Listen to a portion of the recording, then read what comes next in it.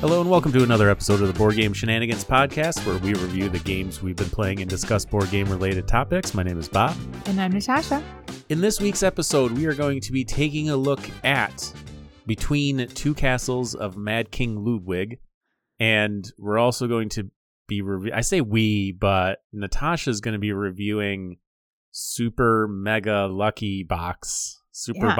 Mega Lucky? What is it called? Oh, you got it right the first time. Super Mega Lucky Box. It's a rolling right. A revealing right. I mean, sure. Yeah. I mean, what kind of other super pinball crazy eights kind of game we're talking here, you know? I don't know. You'd like this one. I'm excited to talk about it. I think you should try it. You think I would? Legit? It's Phil Walker Harding game. Ooh, yeah, I might. I do like his stuff. Like I said, for the most part, most of his stuff is like extremely streamlined, which I really like. But in the discussion topic, before we get into anything else, let's talk about what we're talking about in this episode, right? Sure. So the discussion topic this week is going to be a top 10 list that I've made, top 10 co-op games. So we'll be discussing that. Before we do any sort of reviews, I did want to bring up something that I've played, and it's been a long time coming. And that is Ready, Set, Bet. You finally got to play it. I finally got to play Ready, Set, Bet. And I love how you acted surprised, you know, considering I played it with you. I forgot. So, that was a while ago. It wasn't that long ago. Ready, Set, Bet. Interesting game. Normally, I'm not a big fan of real-time games, but this was fun. It was a good time. Like, it was enjoyable. Just throwing your chips down. I think the person who was running the horses did a really good job of just like, you know, 8's in the lead. Oh my God, we got 7 coming up. Boxcars, snake eyes, just, you know, doing all those, you know, old timey betting type. It's fun to have somebody running the game and doing it well. Yeah. Yeah. Highly recommend that. I have not experienced it with the app. Obviously, I've only ever experienced it with a person calling out the race or whatever, but it was fun. It was a lot more fun than I thought it was going to be, considering, you know, the real-time aspect of it. But it was good. I liked it quite a bit. A lot more than I thought I would. So, Ready, Set, Bet. Pretty solid game. Yeah. It's a good one. But it is fun. Like the app, like there's some pre-recorded ones where they have like all that same kind of verbiage. It's really fun to listen to, but it's like the same every time you listen to it. So it's only good for one time. But then you can do all these random scenarios, but they don't sound as good as if somebody were really doing it, because it's like they're reacting to each role individually, not the whole game itself. You know, so it's fun to have somebody comment and go, "Oh, 7's in the lead." You know what I mean? It's fun to have like commentary.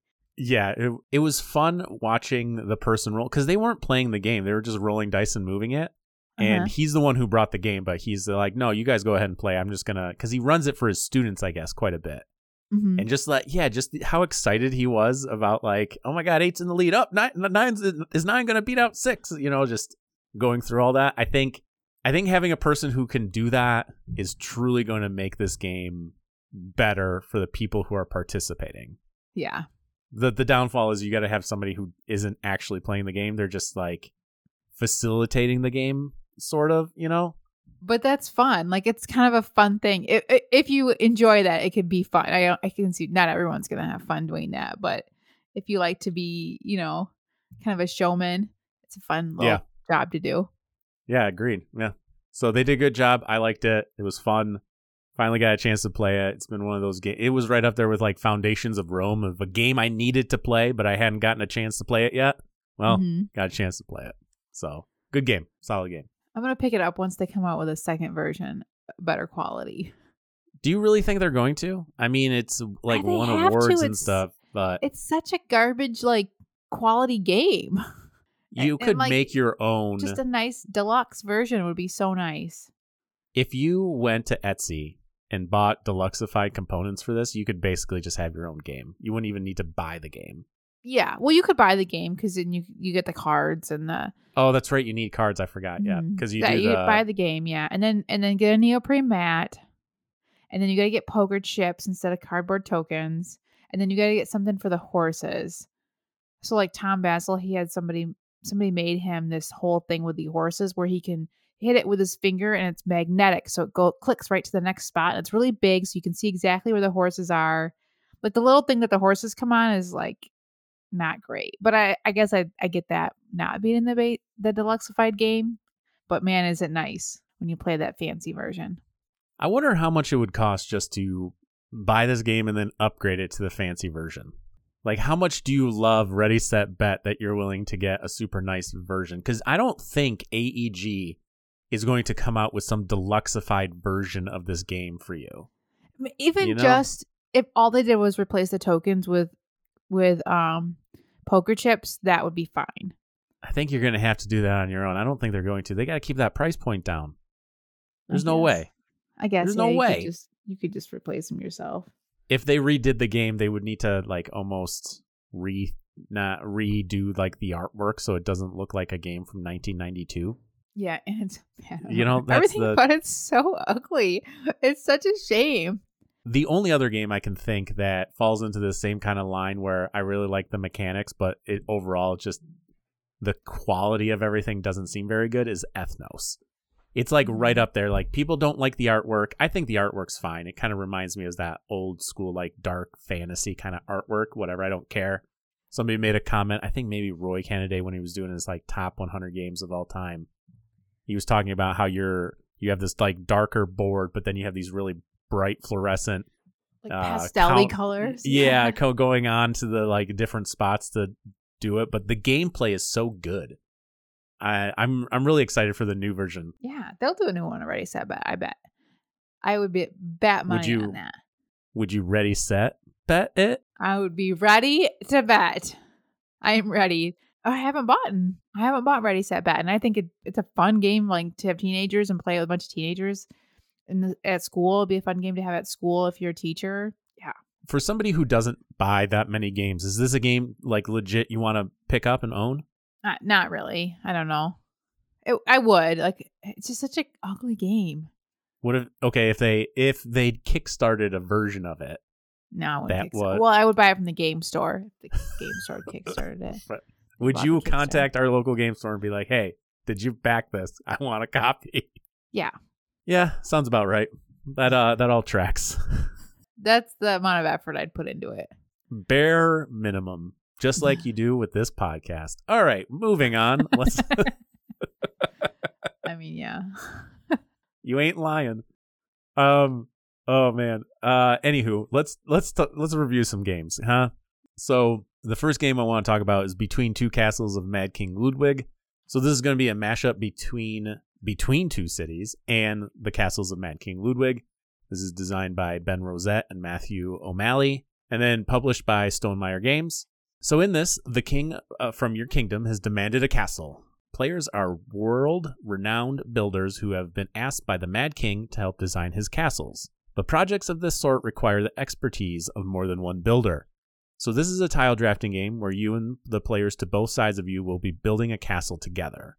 This game is going to be played over the course of 2 rounds. At the start of each round, players will be dealt 9 tiles. Each player then secretly chooses 2 tiles and places the remaining tiles to their left. Next, players will reveal their tiles and move into the final step, which is placement. This is where you and the players to both sides of you have some decisions to make. You discuss where to place the tiles both of you have drafted. Each castle will get one of the 2 tiles you drafted, so each castle will get at least 2 tiles, one from you and one from your partner. This is the Between Two Cities portion of the game. The Castles of Mad King Ludwig part is that each tile will score based on different things in your castle. So there are going to be 7 different room tiles, and they each score differently. If you ever place the 3rd room of one type, you get a bonus of some kind. Could be a special room, drawing a new stack of tiles and choosing one of those to place, things like that. Once players have drafted all but one of the tiles, players will move into round 2. This is identical to round 1, except that you will be sending your stack of tiles to your right now. After all players have finished, you moved into scoring. This is where the twist comes in. A player's final score is the lowest of the 2 castles they have built. So if I built a castle that scored 51 points and 47 points, my final score is 47, and whoever has the highest score wins. I think what makes this game interesting is that you're working with both your partners to build a high-scoring castle, but you really have to balance each castle so you aren't scoring one like ridiculously high while ignoring the other one. Yeah, I really like the theme because I love Castles of Mad King Ludwig, and the rooms in this game play exactly like the rooms in the original Castles of Mad King Ludwig. So I really like that. I like the theme and how it all kind of comes together. But they're all square tiles, so it's not the same as the Castle of Mad King Ludwig where you're kind of more polyomino where you have unique shapes and stuff. Where this is all squares, it's just a matter of where you place them. So I really like that part of it. I don't find that the lowest of your castles scores that terribly interesting because I always just find the best tile for each of my castles, right? Like it's not like I have very rarely do I have one tile that's like, oh my gosh, this tile is so good for both of my castles. I should put it on the lowest one. That would make sense. And that would be an interesting that might make it feel like you're focusing on trying to get each of your castle, your lowest castle up. But in reality, you're just trying to get the most points on both of your castles. So I don't think that part of it is terribly that interesting because usually because as you're building your castles, they'll each start scoring differently. So there's usually a very obvious, like, okay, this one's best for this castle, this one's best for this castle, or none of these are really great for this castle. That just sucks, So I don't think that the game mechanic, the main mechanic of between where you're working with a partner on either side of you and the lowest one scores, I don't think that whole thing is terribly interesting. Do you enjoy interacting with the people on either side of you and working cooperatively to build a castle? Do you like that part at all?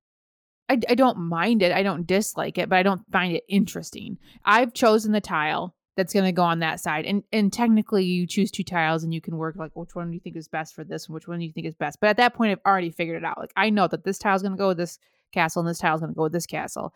And there's an obvious spot to where it goes. So it's not like, and sometimes it might change depending on what they've picked. And okay, well, we want this adjacent now. It's fine. I don't dislike it. I just don't think it's interesting. I think those decisions happen earlier on in the game as opposed to later on in the game. Because very early on, things are pretty open. You get just a basic like throne room, I think, which is going to have a scoring condition on it. So it kind of like nudges you in a direction. But yeah, I think which is once nice. Right. But I think initially when you start drafting the tiles and start placing them, the castles start forming a scoring opportunity that you're trying to just maximize at that point. So I think a lot of the decisions early on are the decisions of, okay, I've drafted these tiles, where do they go? I think as the game progresses, there's less choices to pick from for each castle. You kind of have a general idea of what you're trying to go for, like you said. Yeah. So Yeah. I think it gets less interesting as the game progresses. So I do agree with that. Like, I think it's an interesting twist that you score the lowest. It kind of reminds me of like Prodigal's Club, right? Where you have to make sure you're focusing on everything. Otherwise, if you just put all your efforts into one thing, you're just not going to be successful. So I do like that, but I do agree that the choices over time are less interesting than the beginning part of the game. I like a little bit that you're like, okay, both of these tiles would be really good for this castle.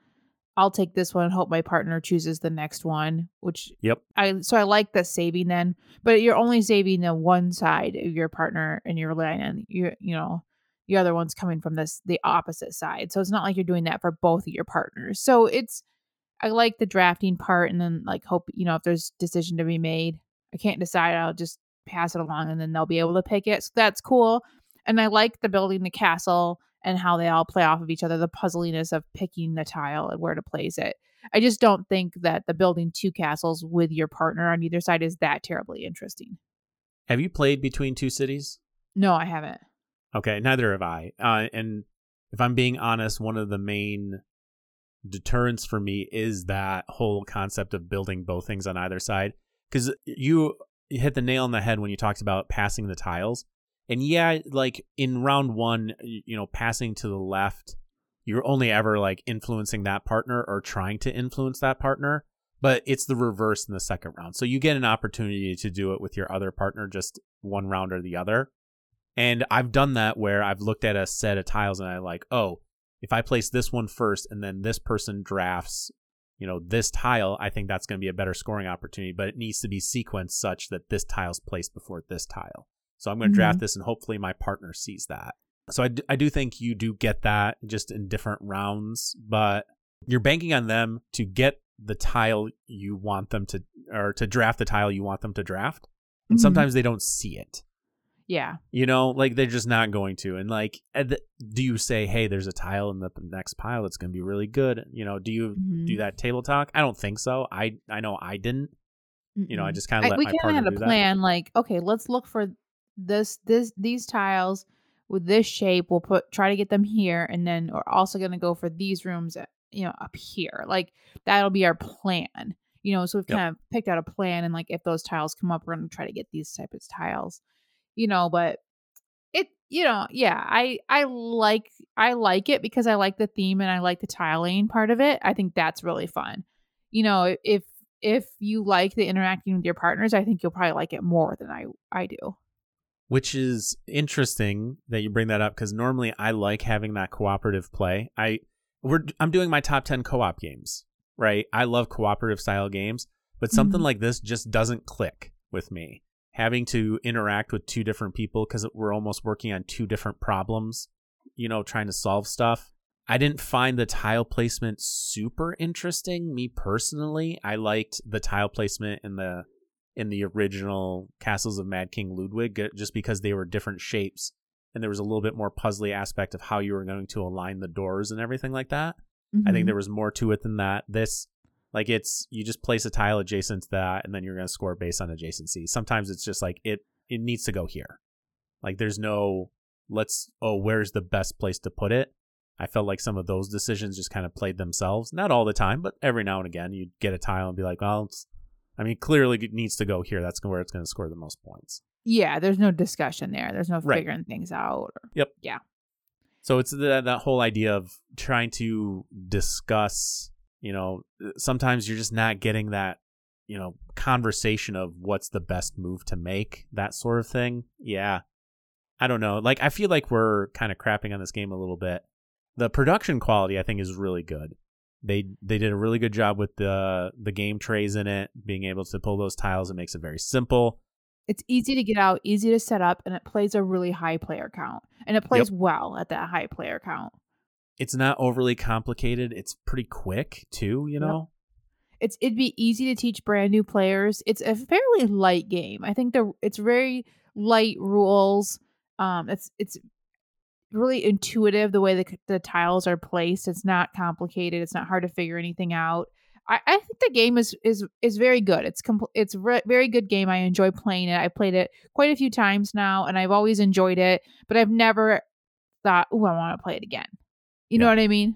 I've never thought, "Ooh, let's play it again and see if I can do better." Like, I love Castles of Mad King Ludwig. That's one of my favorite games of all time, and I like this game because it has that same theme. But I just don't think it's near as interesting. Yeah, I agree. I think Jamie did a really good job with the production value. Like I said, the game trays are good.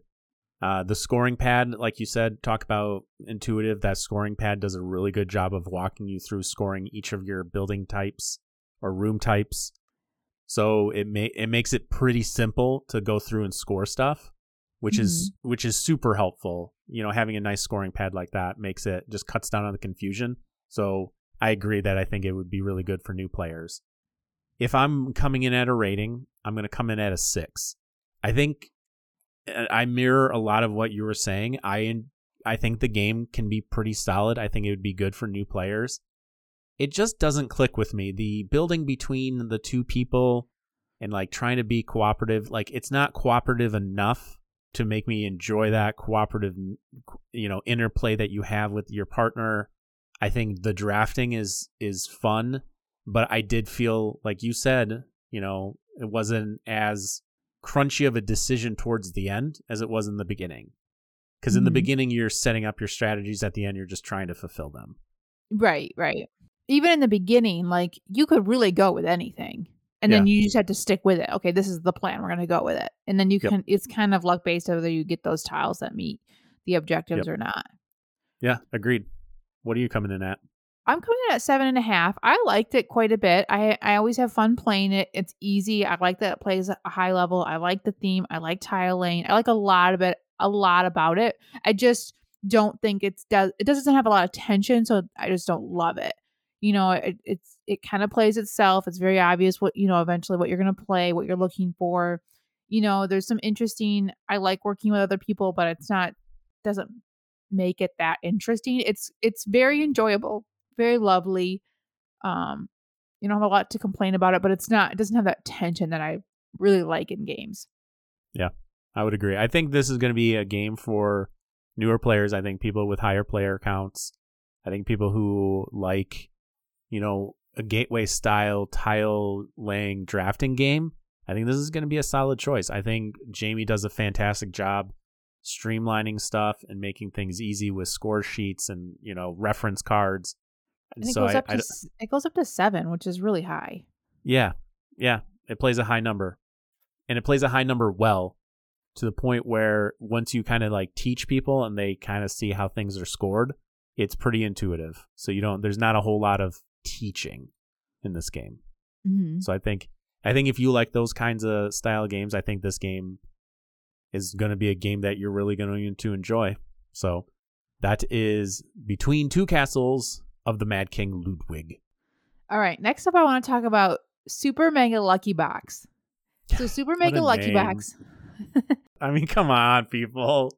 Okay. Super Mega Lucky Box is a roll and write game. Technically flipped. There's a deck of cards and write game. So the deck of cards consists of the numbers 1 through 9, and each number is in there twice. So you shuffle up the cards and then you pick out 9 of them. So each round you're only going to flip over 9 random cards. So you could flip over, 4 numbers 2 times and then some of the numbers no times. So you don't know which cards you're going to get each round. You might go the whole game and never flip over a 4. And then the start of the game, you're going to get five different cards that have a 3x3 box of numbers in them. You're going to pick 3 of them that you're going to play with. And then as the cards get flipped over, so if flip over a 2, then you pick any of your 2s on any of your boxes if you have any and cross it off. Once you complete a row of 3 or a column of 3, usually there's a benefit at the bottom of it or the side of it. It might be another number that you get to cross off, maybe a wild number, or you can collect these moons or for end game scoring, or you can collect these little lightning bolts. Lightning bolts let you add or subtract numbers from the tiles that are flipped. That lets you, be able to fill in more of your boxes, which are really important. Each round, you'll score points for each card that you've completed. The whole 3x3 grid that's complete, you'll score points. And at the beginning of the game, you score a lot more points than you do at the end of the game. So you want to try to complete at least one of those cards at the first round and at least one in the second round. Because it's easier to complete them at the end because at that point you've played, you're going to continue with those cards each round. So that each round you'll draft another card to add to your set that you can play in front of you. And you'll score points for the moons you have. You'll score points any stars you've collected each round. If you get a couple stars each round, you can get more points that way. And that's kind of the whole game. So what makes this game fun is the luckiness of the card flip. So kind of towards the end or maybe at the end of each round, you're really hoping to get a 3, but you've got 2 lightning bolts. So you could take a 1 or 2 or 4 or 5. And so you're really hoping to get that one card that lets you complete the card. So there really is a lot of luck in this game with what the cards that are going to flip over are what you need.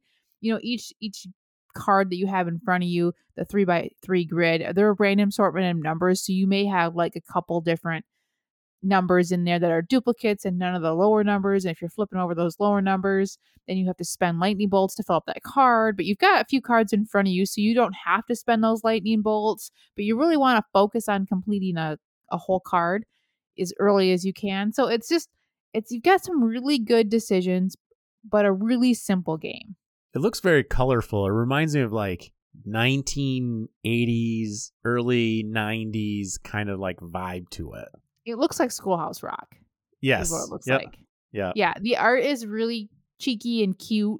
It's just numbers. So there's no fun, like fake theme. It's really just numbers. And they did it in that Schoolhouse Rock font, I guess, with like bubbly letters and colorful. It's, a yellow background with really bright colors. That's all it is. Bright colors and a fun Schoolhouse Rock fun to it. It's designed by Phil Walker Harding, like I said. So it's really just and designed and published by Game Right.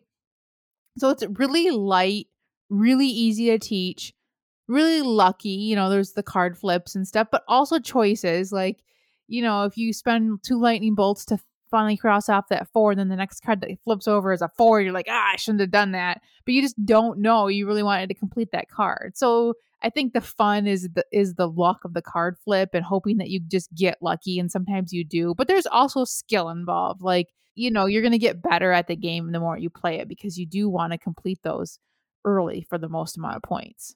Yeah, that completing early thing kind of reminds me a little bit of like the Castles of Burgundy. Like if you complete a region early, you're going to score more points than if you complete a region later. That sort of thing.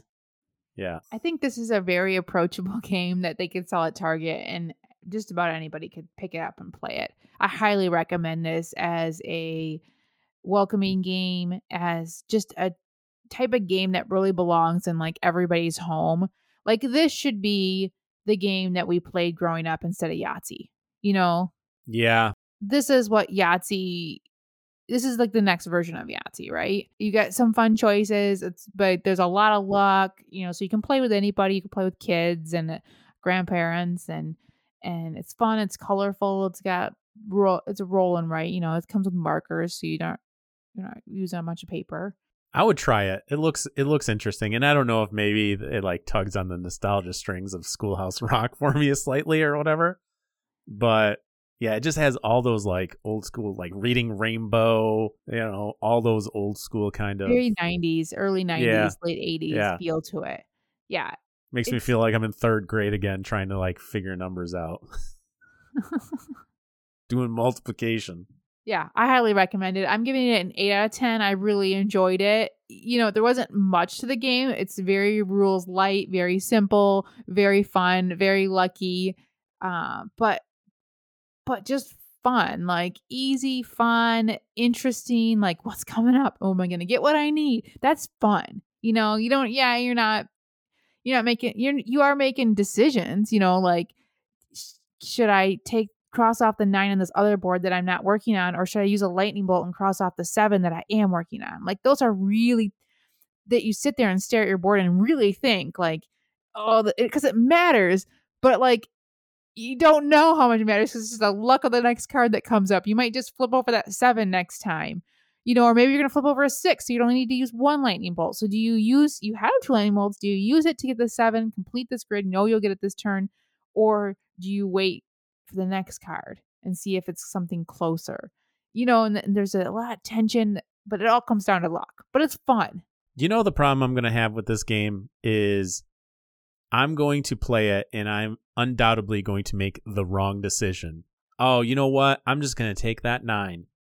And then next card, 9 or whatever. Mm-hmm. Yeah. Like I'm just going to guess wrong every single time. Guaranteed.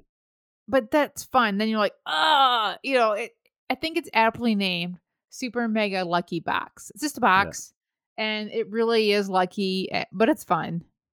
So. The best part is like they have scorecards and they're called Super Mega scorecards. Oh yeah. They're really leaning into that. The Super Mega. I don't know where the Super Mega comes in, but I definitely know where the Lucky Box comes in. Yeah. It looks like there's a newer version too that has slightly more updated artwork. Maybe that's just a different manufacturer. I don't know. Either way, I'd give it a go. There's an app too. You can check out the app, but I think it'd be more fun to play with people than on the app. Yeah, I'd try it. All right. Well, that's Super Mega Lucky Box. Definitely check it out. I think it'd be a great gift to give, like a preteen, that age group. You could probably play it with kids too. A family game. Be a great gift. Great to play with a lot of people. I don't think you can say anything bad about this game. It's just good fun. All right, that's going to wrap up the games we are reviewing this week. We're going to take a quick break, but when we come back, we're going to be doing a top 10 list. Well, I'm going to be doing a top 10 list. I'm going to be doing my top 10 cooperative games.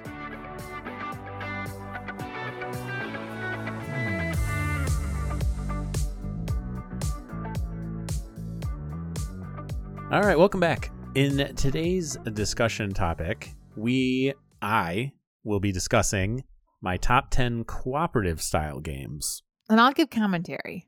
This is going to be reversed to some of the last top 10 lists that Natasha's given. She will be the one providing the commentary. I will be the one providing the list. And I could do a top 3 cooperative games. There are about 3 that I like.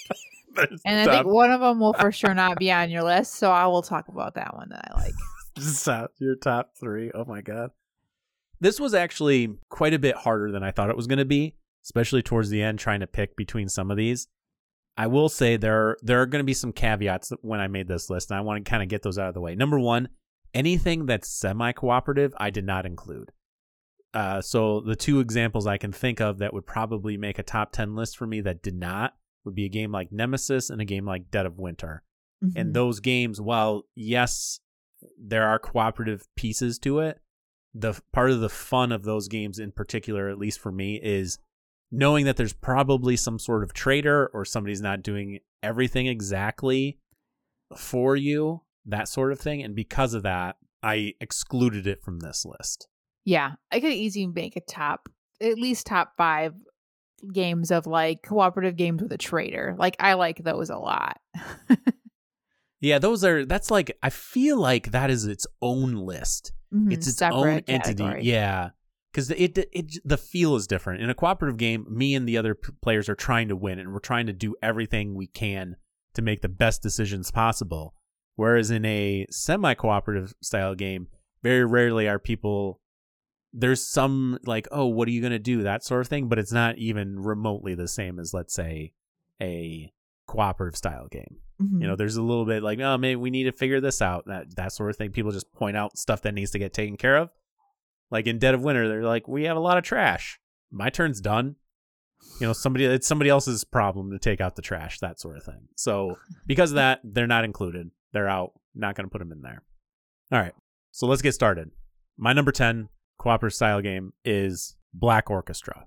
This is a World War II cooperative style game. And if you've ever seen the movie Valkyrie with Tom Cruise, it's basically like that, where players are going to be taking on the roles of Germans trying to basically assassinate Hitler before World War II gets too out of control. In this game, you're going to, like I said, you're going to be playing people that were part of Operation Valkyrie. You're going to be, trying to manage the suspicion that's on you. You're trying to, people might get arrested. You're trying to get people out of jail in order to continue moving forward. The map opens up later on as the events happen. It's very historic as far as like the different events. Like one of the cards you can pull is like German invades Poland, which is, very, big piece of the early parts of like World War II. Although there's going to be a lot of World War II buffs there. It's like, that's incorrect, Bob. I don't know. I'm not a World War II guy. But I do really like this game. It's set in 1936. You're, again, just trying to fulfill Operation Valkyrie for the most part. That's going to be the theme of it. Well, who doesn't want to kill Hitler? I mean... Right, exactly. It's kind of a cool theme. I do like the historical theme. Everyone's familiar with it, so it's interesting. The theme is what really, I think, sells this game for me. That said, it's kind of a game that can be difficult to get to the table because it is a mature theme. I will say that. It is not a theme that's, whimsical and like, oh, it doesn't take itself too seriously. Like, no, it definitely takes itself seriously. Yeah. This is very much like a darker theme game. So if you don't like that, then I don't know if this would necessarily be the game for you. But I do enjoy it, and I think part of it is because of that theme. So my number 10 is Black Orchestra. My number 9 is Flashpoint Fire Rescue. This is a game in which you're going to be firefighters putting out a fire. The main goal is to manage the fire as much as you can while going into a house and rescuing tokens. The tokens are kind of face down. There's a certain amount of people that you need to try to get out of the burning building. You can, chop through walls, which will make paths easier. But the problem is if you chop down the wall, it like basically makes the structure lowers the integrity of the structure, which makes that's one of the conditions for losing is if you place so many damage cubes onto the board then the building collapsed and there's nothing else you can do. Again, this one, the theme kind of really drew me in because it's not a theme you see that very often playing, let's say, a firefighter. It very much follows that like pandemic system where, you take a turn, you're going to be, then you're going to be doing so many actions. You can do this action, you can do that action. But I think what's interesting with the game is you create smoke, and if a fire hits next to smoke, then all the smoke ignites. There can be hazards in the house that will explode. Like you could end up having like explosive hazards in the bathroom or whatever, and if it hits that particular spot, it'll explode. I think it's really interesting. I think it's a cool system. The way the fire moves throughout the house is random. You're just rolling a couple sides of dice, and it's going to be hitting specific quadrants in the game or on the board. I don't know. I really like this game. I think it hasn't been talked about in a long time. I have played this game quite a few times with my family. We had it for a little bit, and the theme is really strong, and they do a really good job of, you feel like you're firefighters. You feel like you're going in. The way the fire moves and spreads feels very real, right? The way it kind of causes explosions. It's really cool. And you're right, the building down, you can knock down the walls to get to things easier. You're rescuing people. The goal is to rescue so many people. It does really work. I just have a hard time with this style of game, like caring about it. I don't really know how to articulate that. I think it's just, I don't know, like it ends up coming down to like the way you roll. Like, are you going to clear up the right fires based on the rolls that are coming out next? Very similar to Pandemic. Okay, we can clear this one or we can clear this one. Which one do you think is going to pop up? Well, I don't know. I just feel I have a hard time like investing myself in these games. And I don't know why. It is based on random rolls, right? So you're going to be randomly just seeing what happens, round to round to round. But what is the difference between a game like this where you're just rolling for random events and then the, Lucky Super Mega box, Conjunction Junction? What's, with that, it's random too, because you're flipping over the cards and you kind of just get what you get. Because I don't know, there's just something like fun about that. Like, because everybody like doesn't want you to do that. You're like, yes, I get it. And they're like, no, man, you do get it. We're like everybody together. Like we're all like, yes, we get, if we got lucky, we rolled this dice. I don't know what the difference is, but to me, one of them's fun and one of them's not. And I wish I could articulate why I just don't think they're interesting. The one thing about Flashpoint Fire Rescue that I think bums me out is I have not played it in a few years, and it almost didn't make this list. It would like bump out some other things, but I think it's a really cool family-friendly theme, especially because you're firefighters. You're going in there, you're rescuing cats, you're rescuing people. I think it would be really good. The theme really comes out. If you have a kid interested in firefighting, yes, 100%. This is a great game. It's the same, like, I have the same feeling for, like, and I like the simpler ones, the co-op games, like Forbidden Island. I enjoy playing that with my kids a lot. But it's not a game that, like, I just don't feel the tension in the game like I do in non-cooperative games. Or not even non-cooperative games, but where it just kind of comes down to not really the decisions we make, but yeah, I don't know why it's just not as interesting to me. I think for me, the randomness provides, okay, these dice were rolled. This is what happens. I have to react to what's happening. Because I almost look at it as opposed to this thing's coming up. Like, what's going to happen with this thing? Like, no, I can't care about that thing that's coming up. Like, I know I'm going to roll dice and I know something's going to happen. I don't know what, and I can't control that. What I can do is I can try to put myself in the best situation now with where I'm at to try to, like, mitigate as much stuff as I can. Mm-hmm. So I'm reacting to what happened last turn, not what's going to happen the following turn, if that makes sense. And I think like Spirit Island does a really good job of like giving you an idea of what's coming next. You know what I mean? Yes. So you can better prepare for that. Okay, I know the fire is going to come in this area. It's going to spread in this area. So I'm going to take care of this area. But when you have two areas that are both out of control and you got to decide which one to clean up, you don't know where it's going to spread. It's like, well, whatever. I don't think the decisions are that interesting. It's like, I guess whatever one I'm closest to. Well, it's like fighting a real fire. You just never know. You just never know what's going to go. Yeah. But it's still a really good game. And if you like cooperative games, then like this is a great one to do. Yeah, it beat out some games that I thought were going to, but like I said, the bum deal is Ashley doesn't really like it. too much. She said she would try it again, but I don't know. I really liked the game. I mean, you can be in a fire truck and you can shoot water into sections. Like, come on. There's cool. expansions. Yeah, there's expansions which go from houses to like, you could do garages, you can do all sorts of stuff, and they have a whole unique set of problems. Yeah, anyway, I like it. I like Flashpoint. My number 9, Flashpoint Fire Rescue. My number 8 cooperative game is Marvel Champions.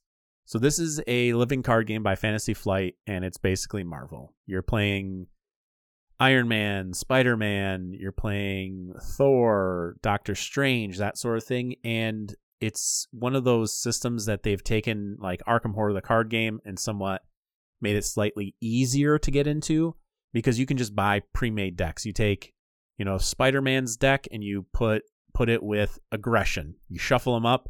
That's what you're going to fight against. And then, you can adjust the difficulty of the people you're fighting because you get a person, you get some background traits, some different things like side plots that get mixed in, that sort of thing. So you can kind of make adjustments to make these people, the villains, slightly more difficult to play, slightly easier to play. There's different types of difficulty ratings on the card, so you can mix and match quite a few things.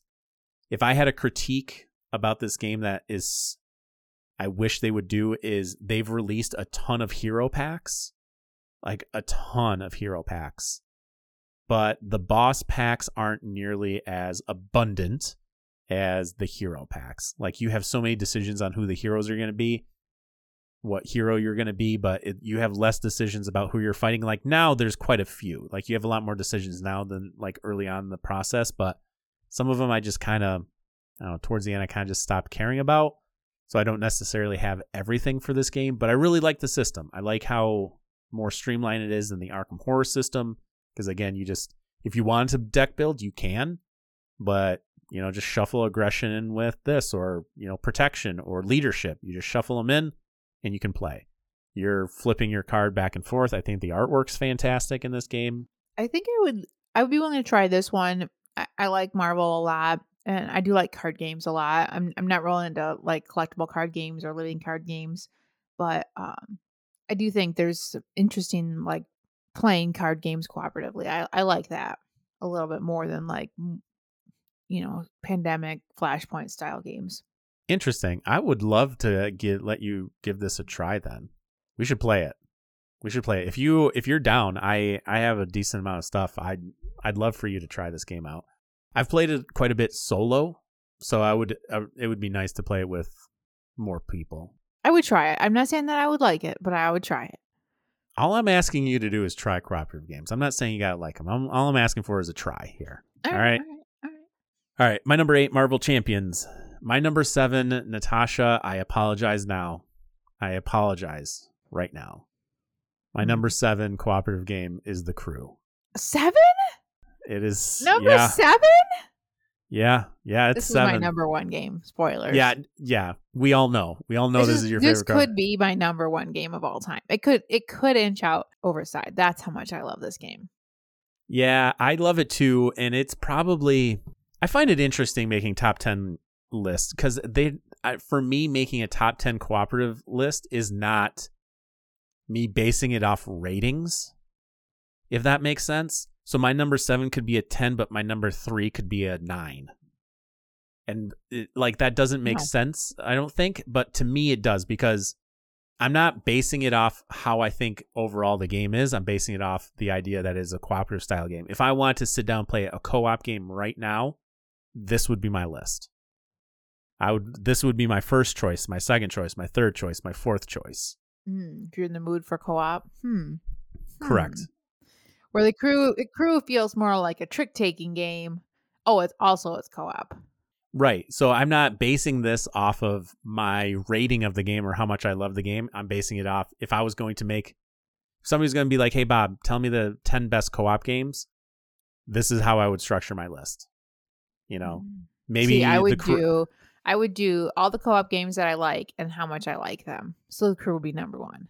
Yeah, I didn't do it that way. Maybe that I should do it that way. I don't know. When I approach these lists, I don't do it that way. Sometimes it's hard to rank stuff from one day to the next, if that makes sense. Like if you've ever done like a top 100 list and you have a ton of games you need to get through and you have to do like 7,000 comparisons. So you start doing them and you get through like 2,000 and you're just like, all right, I'm done for today. And you come back the next day and then all of a sudden you're just like, why is this so low? It just, like it's just those little things. Anyway, The Crew, it's a cooperative trick-taking game where you guys are just trying to complete objectives. The one I'm specifically referring to is Deep Sea. I like that one slightly better than The Search for Planet 9? The Quest for Planet 9? The Quest for... I don't know. Regardless, The Crew, the Deep Sea is the version I like. I like those objective cards slightly better than the original version, but both versions are good. Again, it turns that trick-taking idea and kind of flips it on its head a little bit, which I really like. So my number 7, The Crew, Deep Sea Mission. Natasha's probably number 1 cooperative game of all time. Yeah, 100%.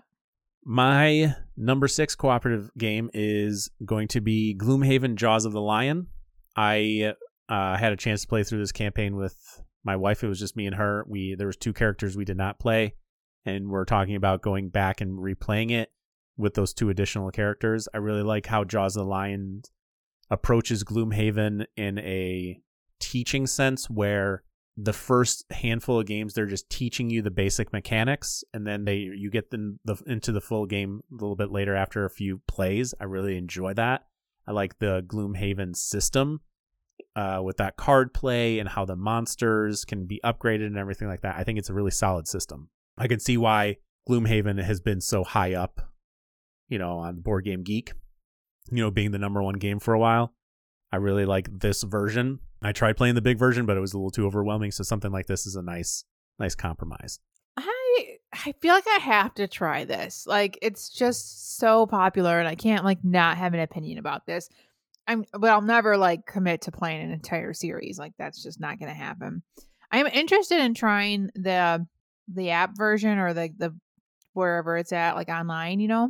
Just to try it because it'd be quick and easy But I just don't think I'd get invested in it, so I won't get the full experience.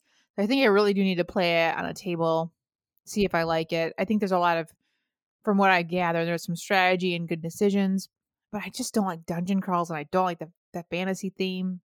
So, but I feel like I have to try it. There's a decent amount going on with the mechanics that I think, because you value mechanics over everything else.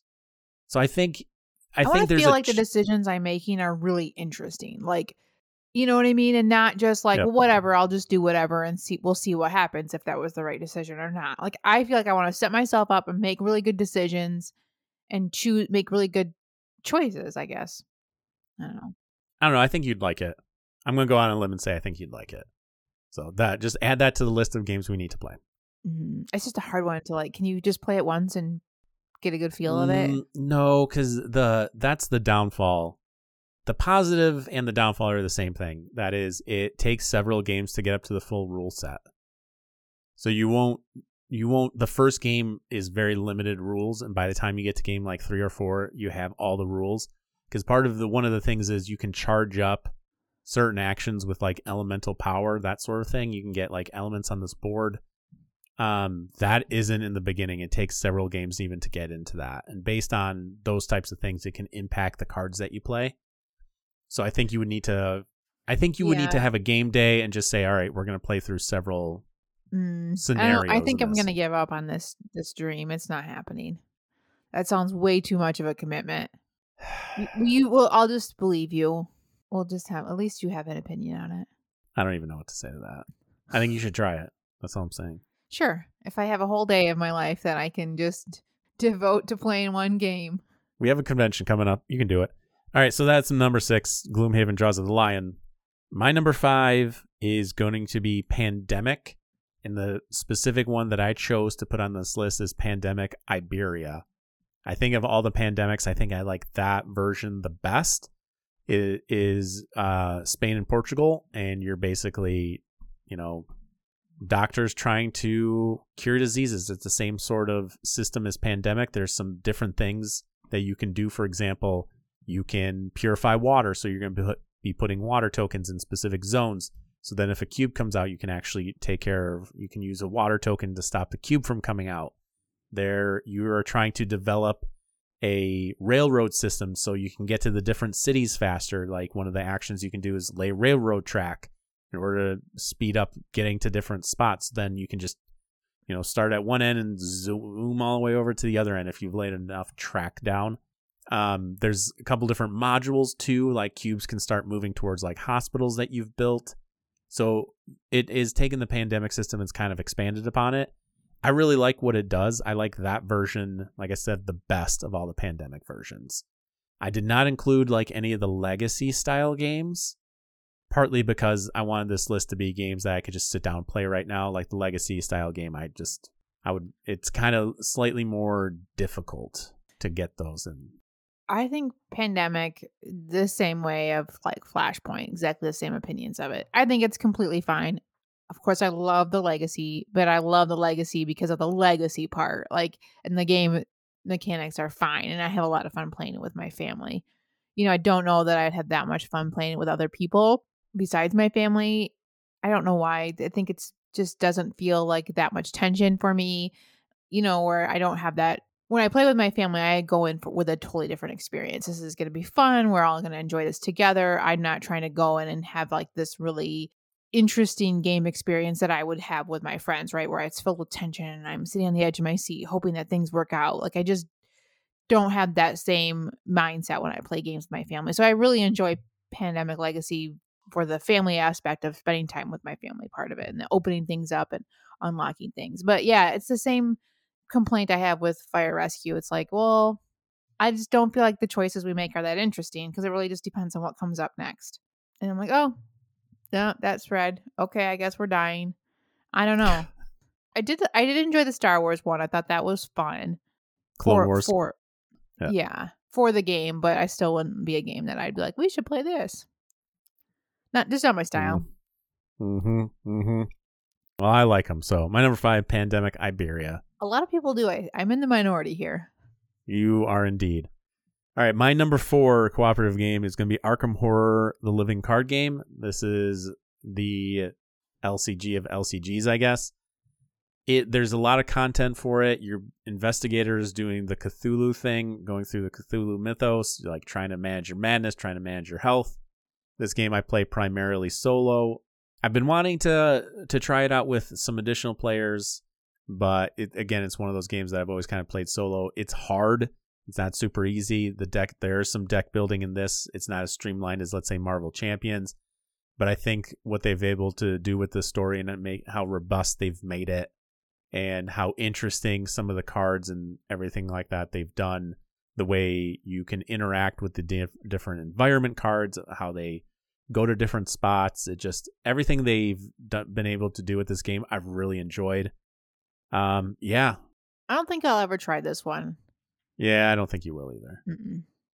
If you're going to pick a version to play, I think Marvel Champions is the game that you should try. Yeah, for sure. I like that theme a lot better. I really don't like the Arkham Horror world. I do, though. My number 4, Arkham Horror LCG. My number 3 cooperative game is going to be Sleeping Gods by Red Raven Games. This is a gigantic open world cooperative game. You're on a boat called the Manticore. You're managing the crew. You're stopping at islands, interacting with them, trying to find a way back home. You've been, transported to a different world. Now you're just trying to get back. And the whole part of the game is just journeying around this gigantic map, trying to figure out a way back home. Just trying to survive. You're managing each crew member with the things that they're holding, the different items, if they're, fatigued, if they're not fatigued, that sort of thing. You're making skill checks. You're making decisions based on the story. I really like this game. I think he's done a fantastic job with Sleeping Gods. When I reviewed this game with my wife, I gave it a 10. I really loved it. So yeah, it had to be on my cooperative list. Is this another one that you really need to kind of invest time into getting through it?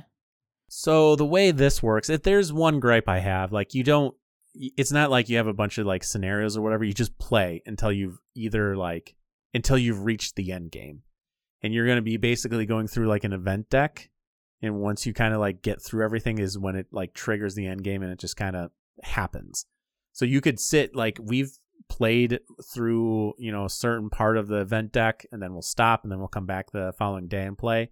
So to track like one play of it is kind of difficult, but it is very much a story-driven thing. You're reading a lot of excerpts. I don't think you'll like it because it's story-driven. Like you're reading a lot from a book, and as we all know, that is not the thing. Books. Would you sit and listen while I read it? Yes, you would. I mean, I would, but then I'd rather just like sit on the couch and listen to a book instead of sitting at a table and trying to play a board game but getting interrupted by story time every 5 minutes. Just vibe on the couch. Got it. Yeah, that I enjoy. I'll sit down and listen to a book. I don't know. I really like this game. I think the story is really good. There's so much content in just the base box that it's just really difficult to find it all. It really is. Like you really have to be on the move getting stuff done. So my number 3, Sleeping Gods. My number 2, favorite cooperative game. Do you know what it is? Do you know what my 1 and 2 are? One of them's got to be the Return to Dark Tower. And the other one's got to be Spirit Island. So I'm going to say your number 2 is Spirit Island. My number 2 is Return to Dark Tower. Oh, dang it. Wow. Yeah. My number 1. So I'll just do my 1 and 2 since she named them. Yeah. My number 2 is Return to Dark Tower. My number 1, Spirit Island. Return to Dark Tower. This game I played a ton as a kid. I loved it. And then they came out with the new version, and my wife and I have played it a ton of times. I still keep coming back to it because I keep enjoying it. Like I like the decisions. I like the advantage systems. I like being able to see, how we can get through stuff. The expansion helps with adding some new dimension to the game that I really like. Return to Dark Tower. I love this game. I mean, you're dropping skulls in a tower and seeing what happens. A tower's the worst most of the time, but in a good way, I guess. Maybe. I don't know. I feel like I'm being really shitty this whole episode, like being mean. I got nothing good to say. I didn't think you would. So people can see your true colors now. For those in the audience, it is taken this many episodes. It took up till episode 83 for you guys to really see how Natasha is. This is how she is. Always the negative Nancy. I'm really not, but I feel like it. I do want to try this one because everybody does love it. It's the theme that turns me off, but I'll try it maybe. I don't know if you'll like it very much. Yeah, then maybe I won't. I think it has enough in it that I think you might like it. I don't know. I think you might. I think you might enjoy it. I wouldn't necessarily take it off the table just yet. At least it's not too overwhelming or too involved. I could play one game of it, get a good feel for it, and have an opinion. Which is nice. Yeah. Yep. Agreed. So my number 2, Return to Dark Tower, and then, like I've already said, my number 1 favorite cooperative game is Spirit Island. I love Spirit Island. It is a game that just oozes with theme. The things that they've been able to do with the game is a very deep, complex, cooperative style game. I think Natasha doesn't hate this one, and I think part of it is it's really difficult for all 3 players to sit and just openly talk about what's going to happen. Sometimes it's something as simple as, hey, can you take care of this area that's going to get ravaged this upcoming turn? Yes or no? Yeah, at the end of the day, I don't care how you're going to figure it out because I don't know what cards you have in your hand. Mm-hmm. As long as you're like, yeah, I can take care of this, I can take care of that. Cool. I'm going to do my own thing. I can probably do this. It's one of those weird games where you are cooperatively trying to solve or trying to stop the invaders from spreading, but it's very difficult to know exactly what everyone's going to be doing round to round to round because of the cards that they have in their hand and the special powers they have in their board. I feel like it falls in the same line as Pandemic and Flashpoint, but less family friendly. It's very heavy. It's very rules heavy. It's very complicated. And I like that because I like that about it. I've only played it once and I really liked the card play, and I spend the most of my time focusing on getting the card play correct. So like the overarching like rules of the game with how the invaders were going to come out, that was a little overwhelming to me, and I didn't quite grasp it. So I'd have to play it a couple more times before I can have a true opinion on it. But I liked how complicated the choices were. I liked the card play and the mechanics of the game. And I liked the theme a lot. Yeah, the theme's cool. And like I said, everything has theme. Even like the spirits that you're playing with, the unique names, the cards that you're going to be drawing, all of it just kind of comes together in this really awesome package. That said, it is heavy. It is a heavy cooperative style game. Mm-hmm. There's no ifs, ands, or buts about it. If you don't necessarily like heavy games, if that's not your jam, I wouldn't try Spirit Island.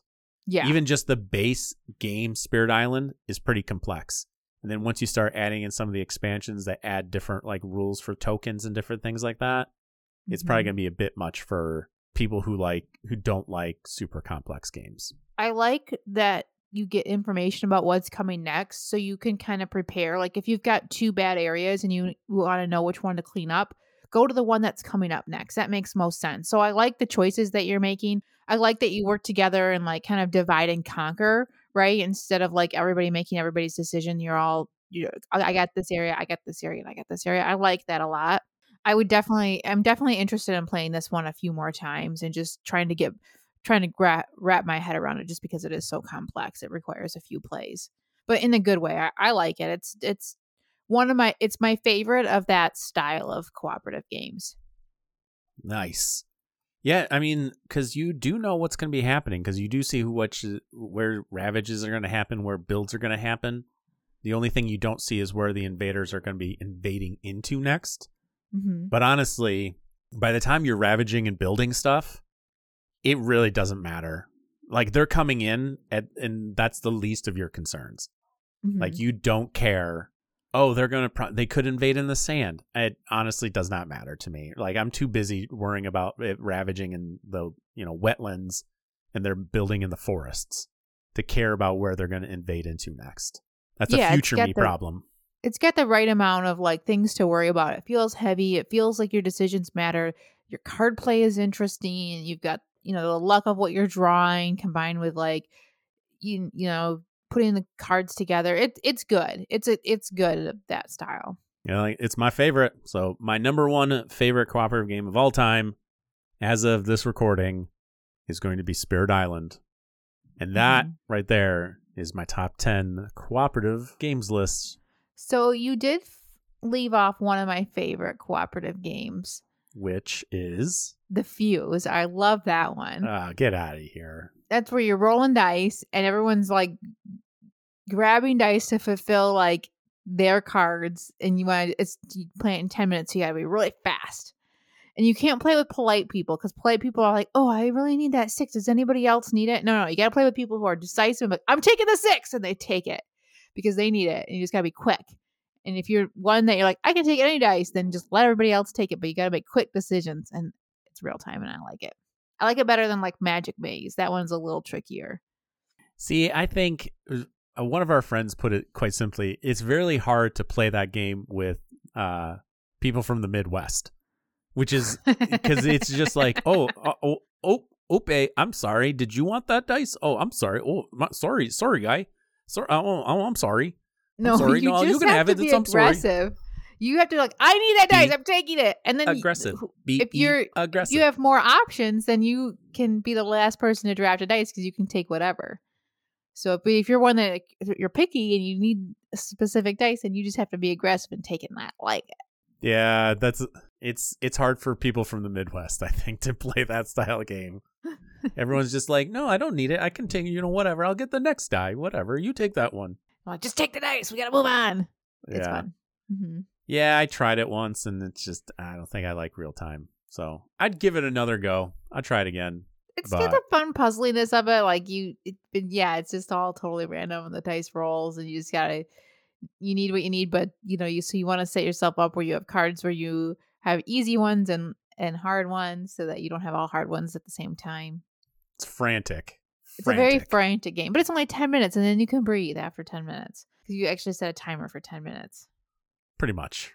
Yeah, I'm okay. I'm good. I like my list. My top 10 list is solid. All right. Thanks for listening to Our Shenanigans. Join us next week again. Please help us out by giving us a review and liking us on Instagram or Facebook. And please send us any comments or questions to boardgameshenanigans.com. We love getting emails from you guys. So thanks, everyone. See you next week.